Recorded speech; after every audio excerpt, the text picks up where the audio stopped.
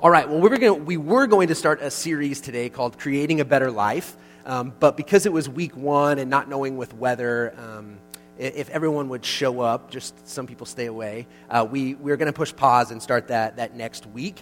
And so today, I'm going to give you a short little devotional, again, so we can get out of here before the freezing rain begins.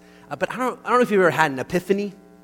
I don't know if you've ever been driving. I don't know if there's ever been a moment where you have an aha moment. You see a logo and you see something in a logo like you've never seen before. Maybe it's the arrow in FedEx. If you've never seen that, you will now next time you see the FedEx logo. There's an arrow. But you have these aha moments. This weekend in the Christian calendar is actually called Epiphany or Epiphany Weekend. In tradition here at Trinity, I don't know if we've talked about that much. And so I thought, well, let's look at that. And what it is it's this moment where we remember and celebrate and recognize when the Magi, the wise men, visit Jesus. And so really Christmas would end now. I don't know how many of you have already taken down Christmas decorations. We took the tree down Christmas Day because we were traveling. I've talked to someone this morning who they said we usually take down Christmas stuff now because technically Christmas is just wrapping up. I don't know if you know that, but if you think of the 12 days of Christmas, that gets us to this weekend. And it is this moment where we recognize and remember what happens when these wise men visit Jesus. If you don't own a Bible, there should be a red hardback around you somewhere. I'd encourage you to grab that. We're going to look at Matthew 2, verse 1 through 12. I'm going to pull out just a couple of things. Starting in verse 1, it says, "After Jesus was born in Bethlehem in Judea during the time of King Herod, Magi from the east came to Jerusalem and asked, 'Where is the one who has been born King of the Jews? We saw his star in the east and have come to worship him.' When King Herod heard this, he was disturbed, and all of Jerusalem with him. When he had called together all the people's chief priests and teachers of the law, he asked them where the Christ was to be born. 'In Bethlehem in Judea,' they replied, 'for this is what the prophet has written. But you, Bethlehem, in the land of Judah, are by no means least among the rulers of Judah. For out of you will come a ruler who will be the shepherd of my people Israel.' Then Herod called the Magi secretly and found out from them the exact time the star had appeared. He sent them to Bethlehem and said, 'Go and make a careful search for the child. As soon as you find him, report to me so that I too may go and worship him.' After they had heard the king, they went on their way, and the star they had seen in the east went ahead of them until it stopped over the place where the child was. When they saw the star, they were overjoyed. On coming to the house, they saw the child with his mother Mary, and they bowed down and worshipped him. They opened their treasures and presented him with gifts of gold and of incense and of myrrh. And having been warned in a dream not to go back to Herod, they returned to their country by another route."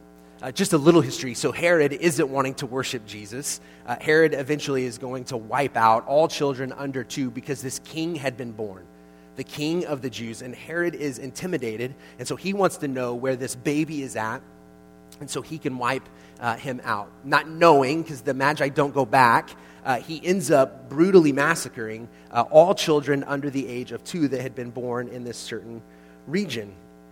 Now, why is it significant that the visit of the Magi? Why is this important to the Christmas story? Why in the Christian calendar is Epiphany on it? Why is it something that people all over the world today and yesterday stop and recognize? I really want to just look at 2 things. One is, who are the Magi? Who is it that to come and visit Jesus? So if you're thinking, and we talked about this a few weeks ago, Jesus probably would have been born if I was in charge, and I'm not, but if I was in charge, I would have made sure he was born into the right family. Right? I would want him to come into a prominent family, a kingdom. He was a king, and so he's going to rule and reign, and I want as many people to know it as possible. But that's not what happened. Again, Jesus is born to an unwed teenage mother, a young girl of poverty, someone who doesn't grow up in the right community, not to kings and not to a priest. And then we see that the shepherds are the ones who receive the announcement first. And then the Magi, and this is what you may not know, they literally were astrologers. The language that's used for the title of them in other parts of the Bible would have also been sorcerers, maybe even witchcraft. These are the men who first show up looking for this king. looking for the one who everyone had been talking about, everyone had been waiting for. These are the ones who come to bow and to worship. Now, as I thought about this, I kind of thought about today. And I thought about kind of where the church is, not just Trinity, but the church in general, especially maybe in the U.S. And I think oftentimes the church kind of puts up expectations and barriers for who can come to worship. Right? Are they living the right lifestyle? Is everything going on okay at their home? Do they have the right background? And so we kind of, and maybe it's not really spoken, but maybe internally we kind of think, well, are they really welcome to come and to worship? We have 3 astrologers, 3 sorcerers, 3 people who probably dealt in a little bit of witchcraft are the ones who come and bow at the feet of Jesus. I wonder what it would look like for us individually, not even just as the church, but individually, for us to begin to tear down some of those walls. To ask ourselves, have we put up any expectations and have thought those people are welcome and those aren't? Whatever that might be. See, for a long time, the church has functioned in the idea that you have to believe a certain way first. Right? You have to believe what we believe. If you believe what we believe, then you're welcome. But there was even like another thing. You need to believe what we believe, and then you have to behave a certain way.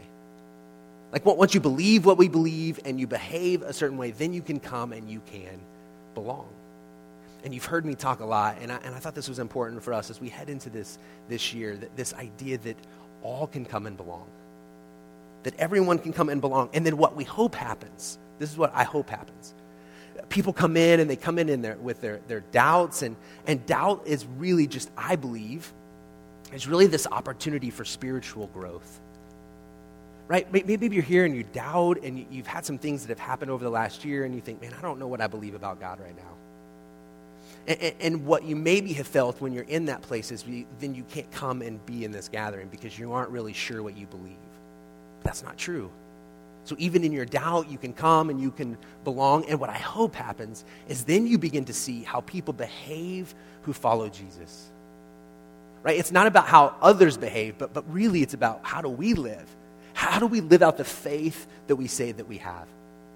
So we want people to come and belong, and they might see how we do life with one another, and then hopefully they'll believe. But they don't have to believe first. They don't even have to behave a certain way first. We want to create an environment where people can come and belong. And so this is the first moment where we see non-Jewish people coming and worshiping God through Jesus. And this was big. This was an open door to the term that would be used as the Gentiles. That those who are not Jewish, it's us, unless you're here today and you're Jewish, that would be us. And so this was the open door to say that anyone can come and worship. That anyone can come and fit and come and sit at the feet of Jesus. And that is exactly what these wise men do. They come and they kneel. They lower themselves. They humble themselves and recognize who this baby is. That he wasn't just a baby, that he was the King of Kings and a Prince of Peace. John 3:30, it says, he must become greater and I must become less. So as we think about this year and we think about ourselves, this idea that we come at the feet of Jesus so he may become greater and we may become less. But it's not just for us. It's for anyone. They recognize their position before Jesus. They recognize the importance of who he was and their need for him. And then they bring gifts. We often tell this story and we think that there's 3 wise men, but we really don't know. That's not in the scriptures. So if I'm ruining that part of the Christmas story, I apologize. But there may have been more, but we have thought maybe there were 3 because there's 3 gifts. And the 3 gifts are gold, incense, and myrrh. And now these weren't just random gifts. I don't know if you have a hard time buying presents for people. I don't know if you have a hard time as you get older, right? I went home and my mom gave me cash, but she also gave me socks, right? And that's just one of those things as you get older, and I loved getting these nice socks, right? But buying gifts for people are difficult. So what do you buy for the King of Kings? Right? What store do you go to pick something up to take to Mary and to give to Jesus? Now, these 3 gifts are not just by chance. Many people way smarter than me, many scholars think there's a lot of meaning behind these gifts. That the gold, this medal for a king, like he's a baby, but there's this recognition of who Jesus was. And so from the very beginning, they recognized him as a king. And so what better to give than gold? And then incense. This would have been an extremely costly gift. Would not have been cheap, and these men would have come from the east where they would have picked up the incense, and the incense would have been burned in the temples. The priests would have used the incense. And so not only are they recognizing that Jesus is a king, but they're understanding that he's the priest. He is the one that is speaking on behalf of God. They see him as a spiritual leader. And then the third one's really kind of the trickiest and probably wouldn't make the most sense, but it was myrrh. And I don't know if you use myrrh much, but myrrh was actually used to embalm someone. So they would use this before a burial. And so you think, well, that's an odd gift to give to Jesus as a baby. And I don't know how much these men knew about what Jesus was coming to do, but they would have known the Old Testament. They were wise, and even though they were what would be called a sorcerer or dealing with witchcraft, or they still would have known the Old Testament. They would have known the scriptures. And so when they see the star and they know the story and they know the king has been born, they also would have known of the suffering of Jesus. And so bringing the myrrh was to say, we know what you're doing on our behalf. So we know you're the king. You are going to be our spiritual leader. And we know that you'll suffer and die on our behalf. And so they come and they present these to Jesus because they know who he is.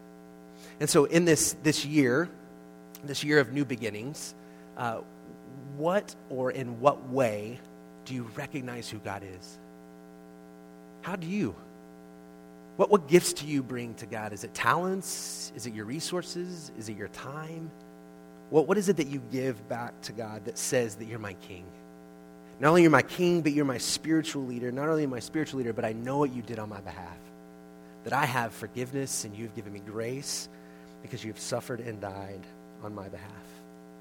And so may we this year, may we tear down any barriers or any walls that we've built up that would keep anyone from coming to worship at the feet of Jesus.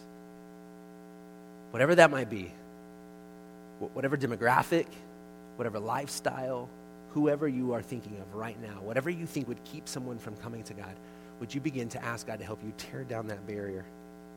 And then would we recognize who Jesus is, and in response, give the gift of ourselves. So let me ruin the next series that's coming up. The way we're going to create a better story is by doing that. Is by recognizing who God is and giving ourselves to him. If you want to create a better story in 2018, that's how it will happen. Is by giving yourselves completely to God, by giving your life to him. I'm going to ask Greg to come up as we finish by singing this song together. I really hope that you come back next week. I really hope we're going to look at this idea of how do you really know what story you want? Like you may think you know what story you want for your life, but how do you really know, and how can we figure that out together? Would you stand and pray with me as we finish with this song?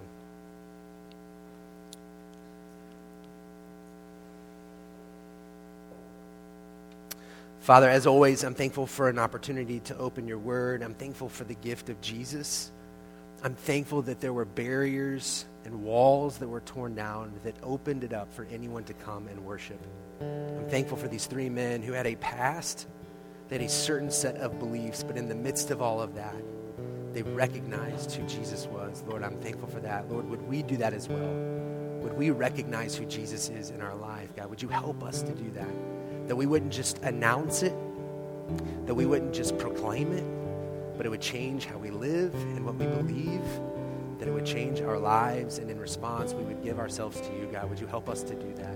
Lord, I pray for safety as we travel today. Some don't have far, some others have a distance. So, Lord, I pray for protection as we travel today, and not just for our community, but everyone who lives around us.